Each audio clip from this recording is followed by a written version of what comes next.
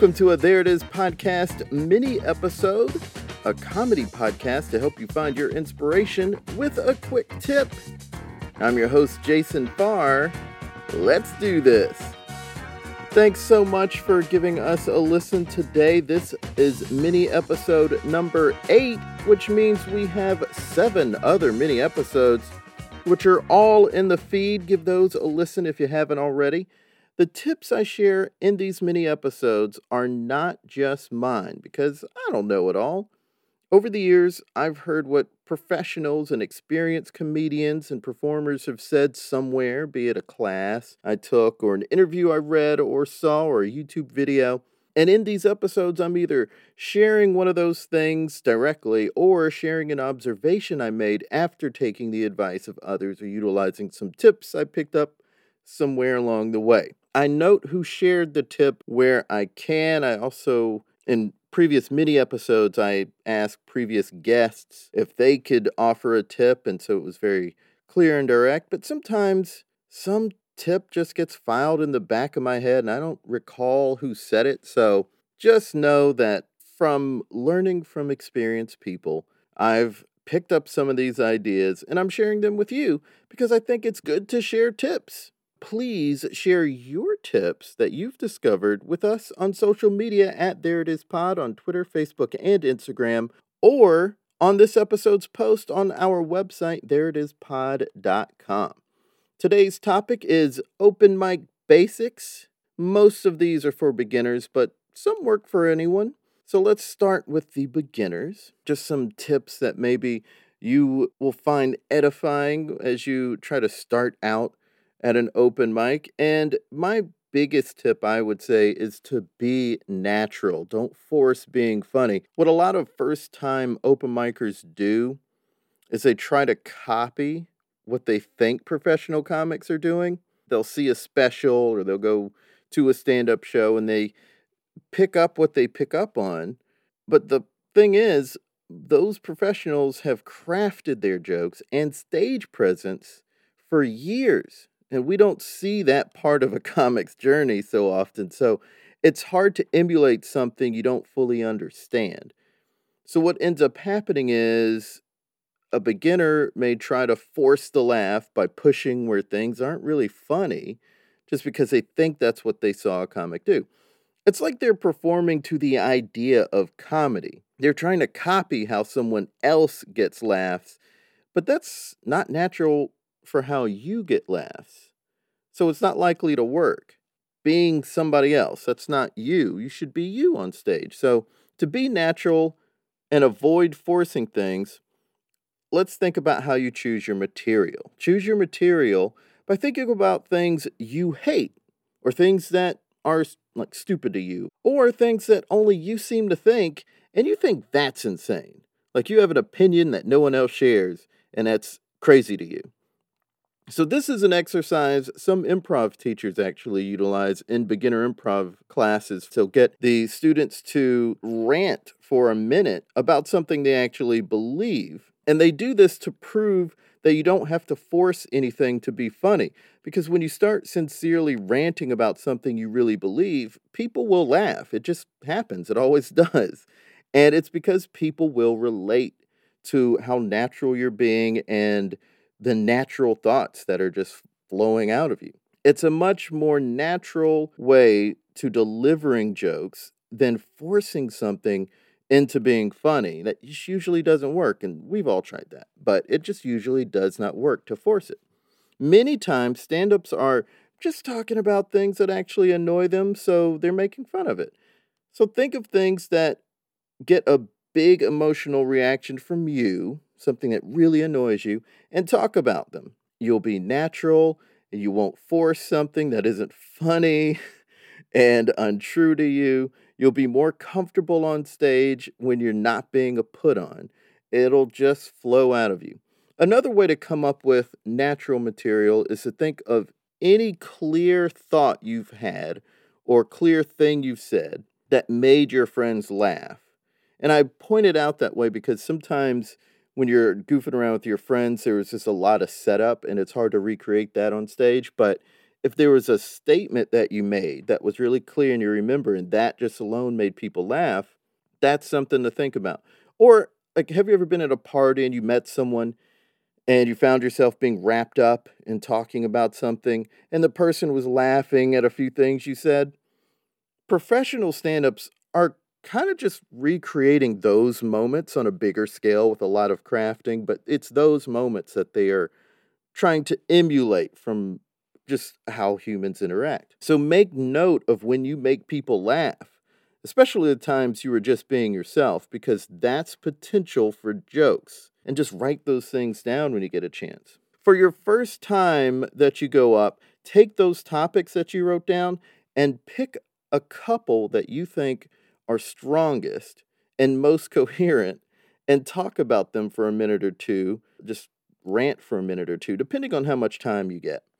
And be sure to record it. Later, check the recording and make notes of the times that you got laughs. The next time you go up, just say the parts that got laughs. You'll still have to set up the jokes, of course, because that's how jokes work. You have to set up the topic.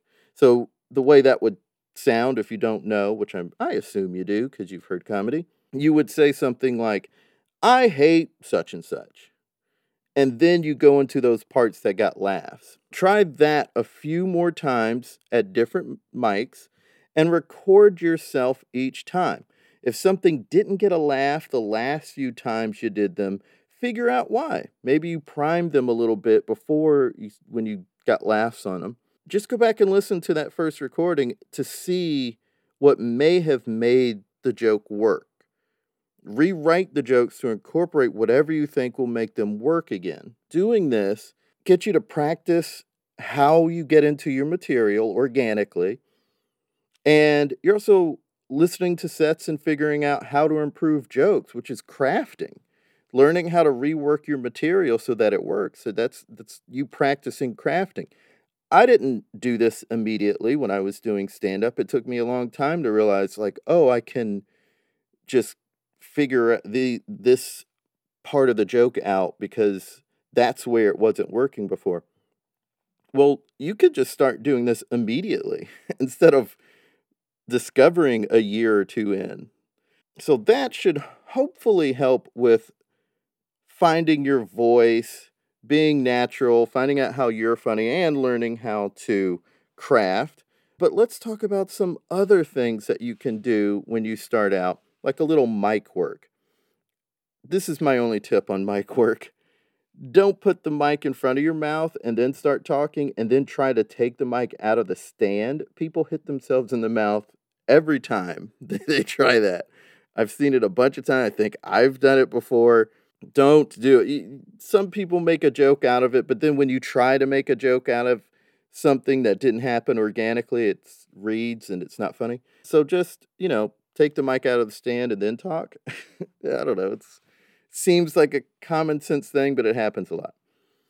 About mic stands. Once you take the mic out of the stand, move that stand just out of the way. A lot of times people will take it out of the stand and leave it, and then it's blocking their face, which is a big way that people are going to pick up on who you are, and it's just going to get in the way of getting laughs, even if people can't see your face. It can also just be a huge distraction for some audience members.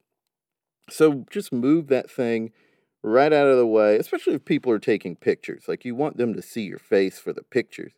You want your friends to see you on stage, not a mic stand in front of your face. So get that mic stand out of the way. Some people use it as a prop. I'm sure you've seen Bill Burr lean on it. And you can do that if you want, if that's natural to you. But as long as it's not covering your face, don't worry about it. Also, thank the host. You can do that on and or off stage, but it's just basic etiquette to be thankful in general to the people who are putting you on. Here's some tips that anyone can use, just kind of like that last one's a good one for anyone. Don't be a jerk to the other comics. No matter where you live, the people who you'll see the most at shows are the other comics. People avoid jerks, so why set yourself up to be miserable by being a jerk? this seems like common sense, but some people are jerks, and then they get upset that no one wants to hang out with them, and it's like, well, you're a jerk to everybody for no reason, so that's how that works. I've seen that a couple of times, and I was just perplexed that they were surprised. Plus, if people don't want to be around you, they're not going to put you on a show, so you're not even going to get time. It just doesn't serve you to be a jerk. Write consistently.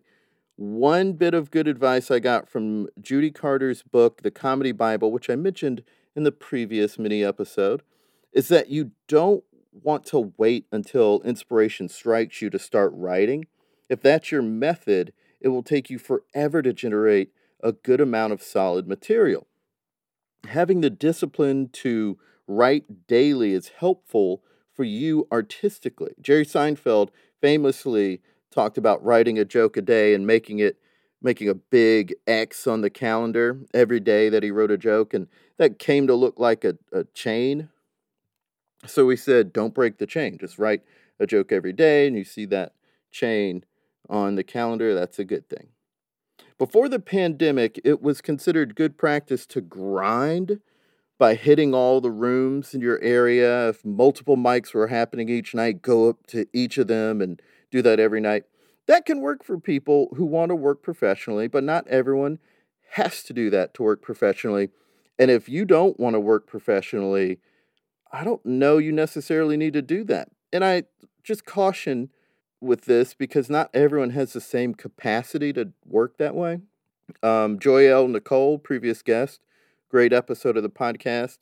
She was saying she doesn't like doing that, so she doesn't. And she's doing fine. So you don't have to be a grinder to have a professional career, but if that is you, then go out there and do it. But I am just pushing back on the people who push hustle culture in comedy. I don't think hustle culture is for everyone, even working professional, experienced comedians. Part of the reason I say this is because not everyone has the same goals. And if you're doing something just because a bunch of people were pushing hustle culture, then what are you hustling for? Like, what is the end goal? What are you trying to get?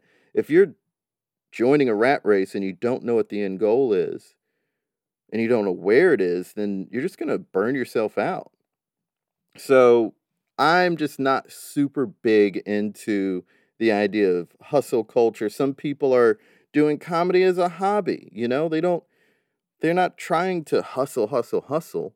But, I mean, if it's a part of your plan of discipline for your life, discipline is a good thing, but that has to be the desired outcome. You have to know what it is that you want to do with comedy to jump in that rat race. So that's just my little bit of advice, my 2 cents. Take it or leave it. That's not something you necessarily have to think is like etched in stone because everybody's different. And speaking of my 2 cents, some of this advice might work better if you augment a little, and some advice I've given may be more of just where you're at right now. But hey, it's no skin off my back if you don't take it.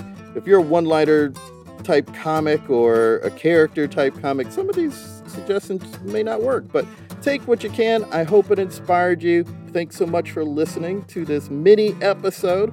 All episodes of the podcast are available on Amazon, Apple Podcasts, Google, Stitcher, and SoundCloud. We also have a YouTube channel, youtube.com/thereitis. And we have a comedy lifestyle newsletter that you can check out as well. And you can support us if you can. We have a Patreon and a PayPal. Go to thereitispod.com for newsletter and support info. And follow us on Twitter, Facebook, and Instagram at thereitispod. Follow me on Twitter at JasonFarJokes and on Instagram at JasonFarPics. Links in bio. Until next time, be good to each other. The music for the theme song was created by Neil Brooks. The rap was written and performed by Nick Acevedo. The logo for There It Is was created by Jeff Prater. The There It Is podcast is produced by Jason Farr.